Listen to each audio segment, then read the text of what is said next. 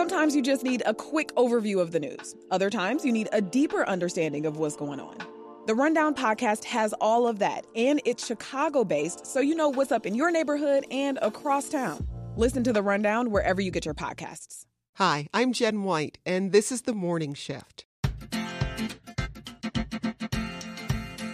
It's Friday, and that means it's time for our Friday News Roundup, where we break down some of the biggest local news of the week. The schools suffered through a decade of cuts, of privation, of freezes and furloughs. Well, the city had relative health. We put a very generous offer on the table, both in compensation, staffing positions, investment in early learning, investments in school infrastructure. New documents finally released in the Laquan McDonald police shooting case. After years of fighting, the documents have finally been made public. I'm Donna Moore, and I'm running for Cook County State's Attorney because the change we need starts with defeating Kim Foxx. Well, I almost sent a tweet back that said there's not enough characters in Twitter for me to be able to respond to the multiple things that he said that were wrong and false. Around the table to discuss those stories and more are Better Government Association CEO David Greising, Crane Chicago business, government, and politics reporter A.D. Quigg, and WTTW political correspondent Amanda Vinicky. Amanda started things off with the backstory of this Twitter spat between the mayor and Texas Senator Ted Cruz. You had Texas Senator Ted Cruz tweeting about gun control and using Chicago as evidence that it doesn't work, is what he tweeted. And he got a clapback tweet back from the mayor saying, "Keep our name out of your mouth," which I'll admit is a line that I might have to pull out from time to time. I liked that one. But it didn't end. It continued into a back and forth over social media where each side kind of tried to prove their point there. And the mayor really saying that much of this is to be attributed to Congress not taking appropriate common sense gun laws, is how she put it, when, again, Cruz's contention is that that doesn't work and you've got to get those nasty criminals off the street. Of course, this comes after yet another shooting that left, I believe, 7 people dead in Texas. And she blamed the lack of action in Congress on, quote, coward Republicans. It's really unfortunate to see this be such a partisan issue. I guess it's unavoidable in a way. And, of course, Mayor Lightfoot blamed our neighboring Republican-dominated states for a lot of the handguns that make their way into the city of Chicago. And even, I think, on her Twitter feed posted evidence of some of these reclaimed guns, where they come from.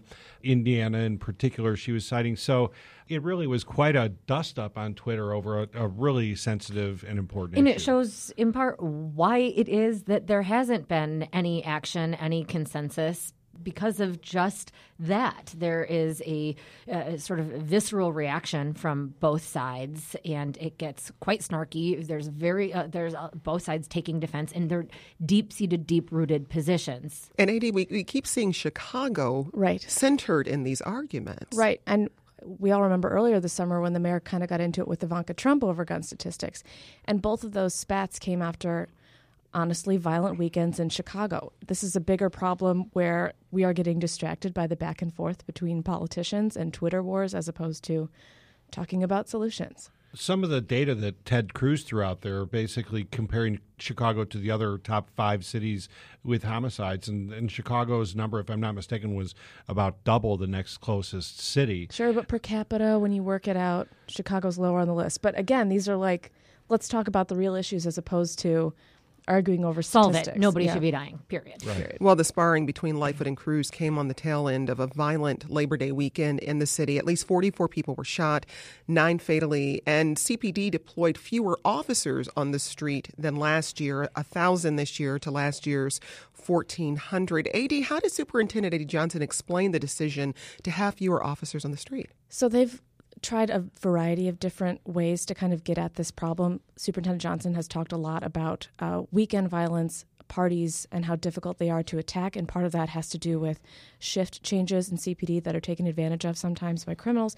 This is also a stunning stat, given that CPD has spent so much more on overtime.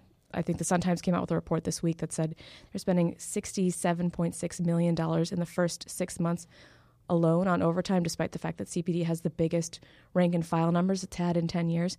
This is something Mayor Lightfoot says she's getting on the superintendent about in upcoming budget negotiations. Justify this headcount that you have. Tell me how you could be more nimble, how we might break up some of these special units to be a little bit more light on our feet and adapt and respond to violent weekends like these. I mean, I want you all to put this into some context for us, because this is an ongoing issue that Mayor Lightfoot has been talked about on the campaign trail. Police Superintendent A.D. Johnson has talked about it quite a bit, about some of the barriers they feel they're facing to addressing gun violence. But at the end of the day, Chicago residents want to see results. So, Dave, I'll come to you here first. What is at stake for Superintendent Johnson? How quickly does he need to be able to respond to some of the mayor's questions and to seeing some real solutions? I think it's vitally important to his future in this position. The mayor, after a summer such as we've had, now she and the city will bring out statistics saying it's not as bad as these weekend outbursts seem to make it see. The numbers are, in fact, down over last year and well down from 2016, which was the horrible high watermark in recent times.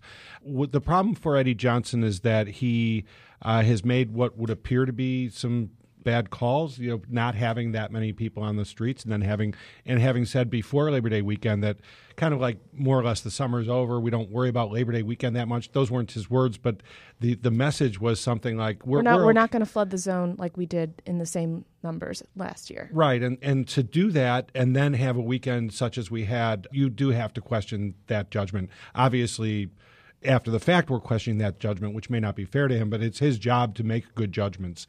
I would not have wanted to be him in that accountability meeting with the mayor on this week. So if the mayor is going to make a change in the leadership levels of the Chicago police force, this would be a time to do it as opposed to, say, waiting till next summer. Right. She did say during the campaign, she was asked multiple times, do you want to keep Eddie Johnson on the job? And she said it would be irresponsible to remove him from this position as we head into summer.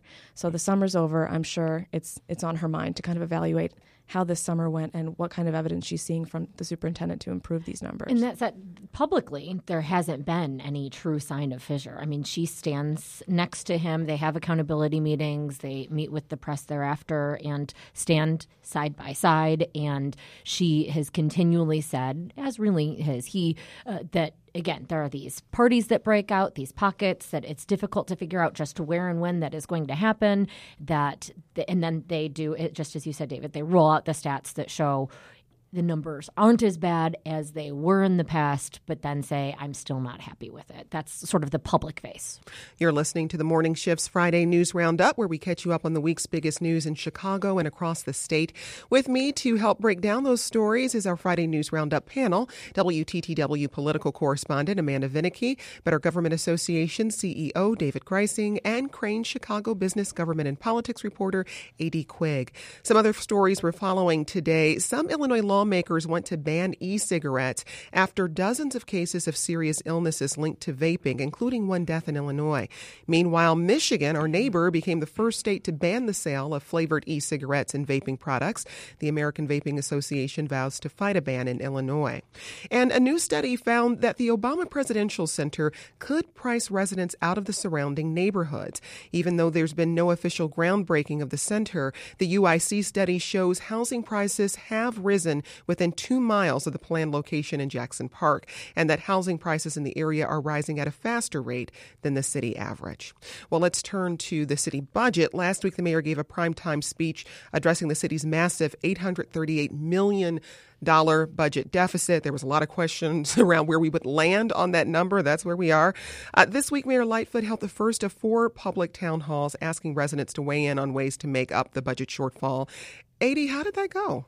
It was fun to watch. I did not attend in person, but I watched on the live stream. It was at the Copernicus Center on the northwest side. And you saw Lightfoot's entire team sitting across the stage. They gave this budget presentation, which laid out in wonderful bleak charts just how... wonderful bleak charts. Wonderful bleak charts. I mean, the colors were beautiful. The pension obligation is very large. And then it followed with a very long Q&A where folks basically got up and had a minute and 30 seconds to say, here's what you should and shouldn't do in the budget. Mayor Lightfoot took notes. Folks from her budget team took notes, answered questions. Mayor Emanuel and Mayor Daley both did this, but it was fun for me to see the back and forth, which she has already established in these city council meetings during public comment. She will respond back to people.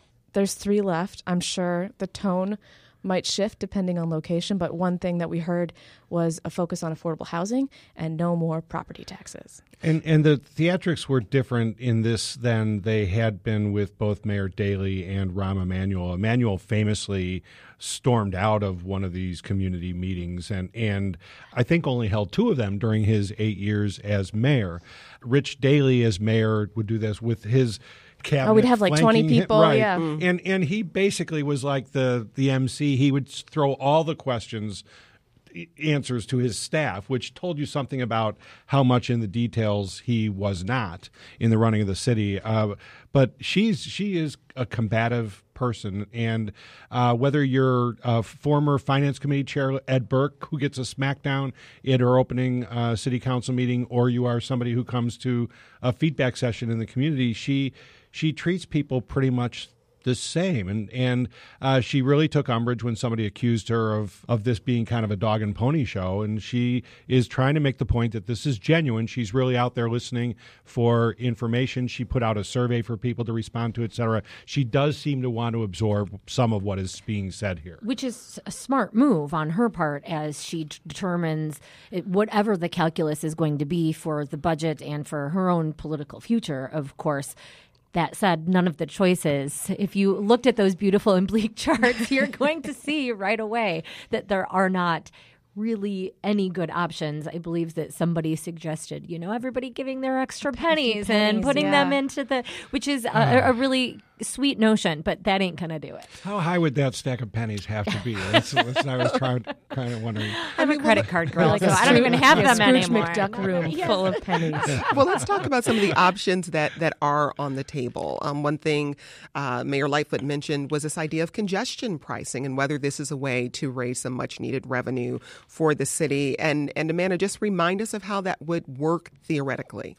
It could work in any number of ways, and we don't have an answer to that because the mayor hasn't actually laid out what it is that she wants to do. Anything from just a higher tax on parking so that you deter folks from driving their cars into the heart of the city? Or would it be something like once you enter, I know each of you have done stories because other cities, of course, have implemented something like this. There's also, you had rideshare drivers early on and during the campaign calling for the mayor to do something. They say there are too many rideshare drivers on the road. They don't want the competition, and they're seeking to keep people that say live in Indiana and, as they term it, you have the privilege of driving on and hurting, therefore, city streets that come in but don't pay anything for it. They're instead making money off of it. So there are a whole lot of ways that this could work. And it's interesting that she threw this out there and it's gotten so much attention in this kind of State of the City address. Following up with the mayor's office for a column I wrote this week, it's evident that this is unlikely to be something that's going to help the city budget in 2020. And if you look around the world where this has been put in place, I think the fastest anywhere in the world it has been done was in Milan, which took, I think, 3 years. The city of New York is just now implementing a program, and that has taken them, there's been 20 years of discussion. Yeah, 10 years of 10 debate. years since Mayor de Blasio tried to float it and went nowhere. But right. there's a few different ways that it's been done in other places. It's in London, Singapore, Stockholm, like you said, Milan. They basically can draw a line around the central business district and use tolling to charge people. And that can either be license plate readers. It could be like the stuff you'd see on a toll road, and you'd use an iPass to get charged maybe $2 or $3 to enter and exit the central business district. There's also variable pricing on the expressways.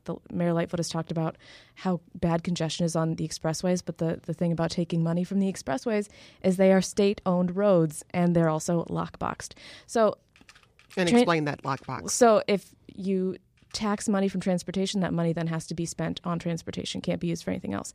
So it couldn't go into filling the city's pensions, big or bleak budget hole. And the other thing is, do you just go after the central business district, or in Chicago where you have these pockets of gridlock around the Goose Island area, for example, and when Lincoln Yards goes in, that's one of the big concerns about Lincoln Yards. So there are a lot of really tough decisions to be made here. There's also an equity aspect. The fees in London have been quite a bit higher, in $20 range or more. That affects different people from different economic strata a lot differently. With the Mayor Lightfoot's equity agenda, she's going to have to look carefully at that part of it as well. Well, two of the other options we've heard a lot of discussion about, of course, are Chicago casino and legalized marijuana. But again, slow. Neither of those are going to give, money in the next few months or maybe even this fiscal year. Mm-hmm. So what options does that leave for the mayor? There's the old favorite, borrowing. Well, she's reluctant to go in for a big borrowing plan that, the $10 billion pension obligation bond idea that Rahm Emanuel had floated. She is not backing. She also is adamant that she's not going to extend the life of the pension obligations because the credit rating agencies have said they will not allow her to do that, essentially. She does expect some kind of part of the license fees if a Chicago casino does move forward. But, of course, she needs to get action in Springfield during the veto session because the high tax rate of about 33% that was set for the Chicago casino has made it, according to one study, economically infeasible that no investor will come in order to build that casino. So as we're all indicating, her options on the revenue side are very limited, other than the one that everybody keeps waiting to hear about, which would be a property tax. And she said it's last resort, right, but exactly. It's not off the table. But this is also happening at a time when there's some concern about the health of our economy. There was very modest job growth in August. So all of that kind of has to come into play for the mayor when she's trying to decide how to at least keep the city financially stable while we're figuring this out. AD? Yep. We talked about this all throughout the campaign. I remember saying, I don't know who would want this job. It's so huge and difficult to come in and make these tough choices while balancing equity, like we talked about, while balancing stability, while keeping the rating agencies happy. It's a lot, and there's not a ton of time. And part of the interesting thing about the timing with Springfield is she'll have to introduce her budget before the veto session and then kind of see how that plays out. It's going to be an interesting fall. It's the Friday News Roundup on the Morning Shift. Our panel today includes WTTW political correspondent Amanda Vinicky, Better Government Association CEO David Greising, and Crane Chicago business, government, and politics reporter A.D. Quigg. A few other stories we're watching. As I mentioned, U.S. employers added a modest 130,000 jobs in August. It's a sign that global economic weakness is possible, and President Trump's trade war with China may have begun to slow hiring. The job gains include 25,000 temporary government workers hired for the 2020 census.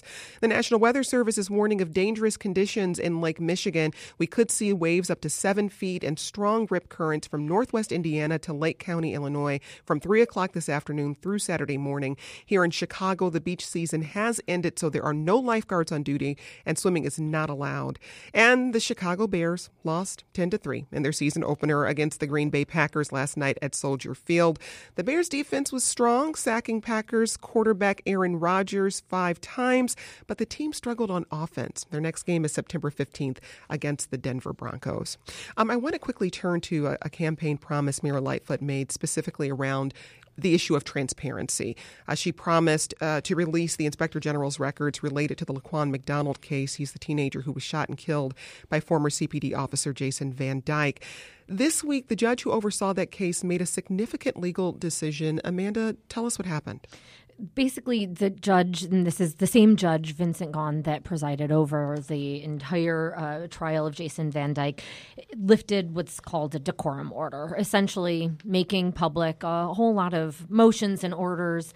From what I gather, there was not per se any major information revealed in them, and they're still heavily redacted, particularly including information about Laquan McDonald's past that was seen as being private. But again, this gets to the heart of the city has not released various documents, in part citing the decorum order, but also its own rules. So the jury is still out, if you will, on this one. After Lightfoot had pledged transparency, needing to follow through with that, the media needing to hold her accountable for it, she plans to go forward with an ordinance in city council that she says will then allow for her to do so while still with being in the scope of city rules. Well, Dave, we should say that Inspector General Joseph Ferguson has advocated for the release of his report. This, of course, led to the recommendation of the dismissal of 11 officers. What kind of information can the public potentially glean from these records, and just how important is it that they be released? Well, the Inspector General Ferguson's own remarks have indicated that there's more to the alleged cover-up of the Laquan McDonald shooting by Jason Van Dyke, the police officer at the time who's now serving a jail time, that there may have been kind of an institutional aspect to the way that the police kind of drew the blue line around any search for evidence here. And that's why these documents are so important. And the mayor is she's kind of trying to thread the needle here between the commitments she made during the campaign, her legal obligation now that she's mayor, and this new ordinance that Amanda mentioned, which would enable the Corporation Council of the city to make a judgment as to whether certain records are in the public interest. That allows for a judgment call, which in some respects sounds good. But on the other hand, it depends a lot on who the Corporation Council and the mayor are, doesn't it, when you give those judgment calls? Making the judgment. Right. So if the mayor really does believe in the transparency rhetoric that she used during the campaign, and we do hope she is, and some of the moves she's made indicate that she does, an even more aggressive approach to this sort of thing, I think, would be beneficial, because whenever records are being withheld from the public, and especially in a high-profile case like this, it just contributes to a lot of cynicism and doubt about what actually happened. In other city news, the Chicago Teachers Union this week set a date for a strike vote. AD, talk about where we are in these negotiations and how likely it seems at this point that there may be a resolution or not. I wish I were in the room. Yeah. I have no idea. But I was speaking to one education reporter who said now things get interesting. Because we've set a date for a strike authorization vote between September 24th and September 26th, with a possible strike date on October 7th. CTU tells me that the House of Delegates vote on this was packed. The House of Delegates is about 800 teachers out of the 25,000 in CPS, and that it was unanimous and overwhelming. CTU has asked for a 15% raise over 3 years and commitments from Chicago Public Schools to hire a certain number of social workers, nurses, librarians. CPS has come back and said, we'll give you 16% over 5 years and only a slight increase to your health care costs. CTU is really, really driving for these social workers and nurses, but CPS says there aren't enough nurses and social workers in Illinois to be able to hire, and here's what we're going to do. We're going to start recruiting nurses and social workers and paying for some of them to go back and get their certification. But CTU is pressing on this hard because then they can enforce that going forward, these mandated minimum staffing requirements. It's an interesting battle, and we're going to learn a lot more in the days and weeks to come. And grow their own ranks and therefore grow their own power. Correct. Let's not forget. Not saying that it is about that. They say, of course, that this is very important for children when you have a student that gets sick in school and there's no nurse until, say, Thursday. And so there's plenty there. But always remember that when unions are at the table, as with the mayor's office, there's a political calculation. Well, certainly. And in the history here with when Rahm Emanuel, the first big problem he had as mayor was when the teachers union went out under Karen Lewis. You now have a new CTU president, Jesse Sharkey, who worked under Lewis and has a reputation as being a really strong-willed leader, just as Karen Lewis was. It's useful to him to, if not take his union out on strike, come awfully close to it. He's got to show that he's a strong leader. He can stand up to this new mayor, and he understands her vulnerabilities. I hope he also understands the economics that we were talking about earlier, because it could well be there's just not blood to wring out of this stone of the city budget. It's really difficult for the mayor. She doesn't have much wiggle room beyond the offer that she has made. So this does not look good. And the the enthusiasm we heard about from the strike vote would indicate the teachers are ready to walk But what out. we don't know is where the public will be. Exactly. Yeah. So while the teachers may be fired up after having gone to a strike, coming close to it, and everybody, as we talked about, being sick of being taxed, you have plenty of tax discussion left. When the teachers union says you're getting an extra $1 billion in that CPS budget due to state changes, we'll take that money. There's plenty. There's going to be something lost in the public when they say, wait a second, there's a spare $1 billion floating around that you can spend, but also you want me to pay more in property taxes, real estate transfer taxes, whatever the case it may be. The people, by and large, early in the strike under Karen Lewis and against Rahm Emanuel, the public was behind the teachers. In this case, the mayor has an independent report that basically set her offer. She's basically within the guidelines of that independent report saying this is what would be a fair offer.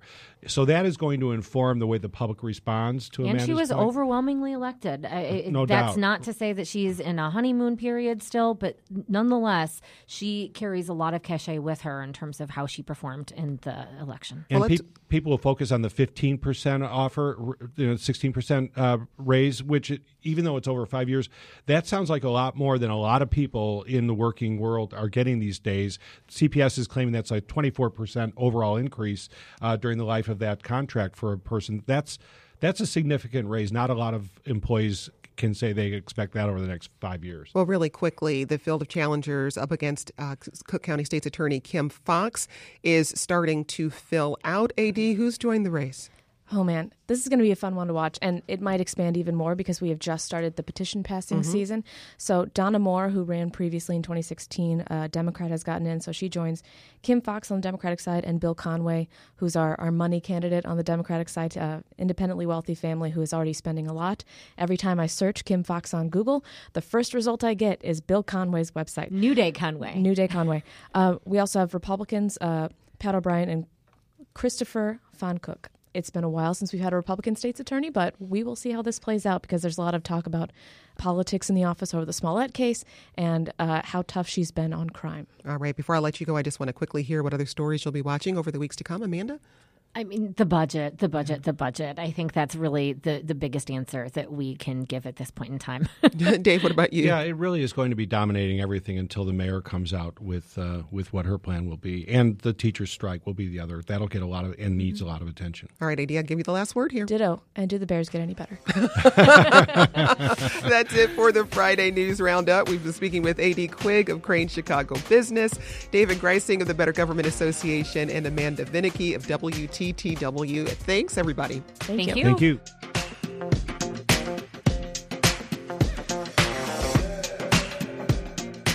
And that's it for today's morning shift. A fresh episode will be in your podcast feed when you wake up Sunday morning. Play it while you're scrambling some eggs or toasting that bagel. Until then, I'm Jen White. From the entire morning shift team, thanks for listening and have a great weekend.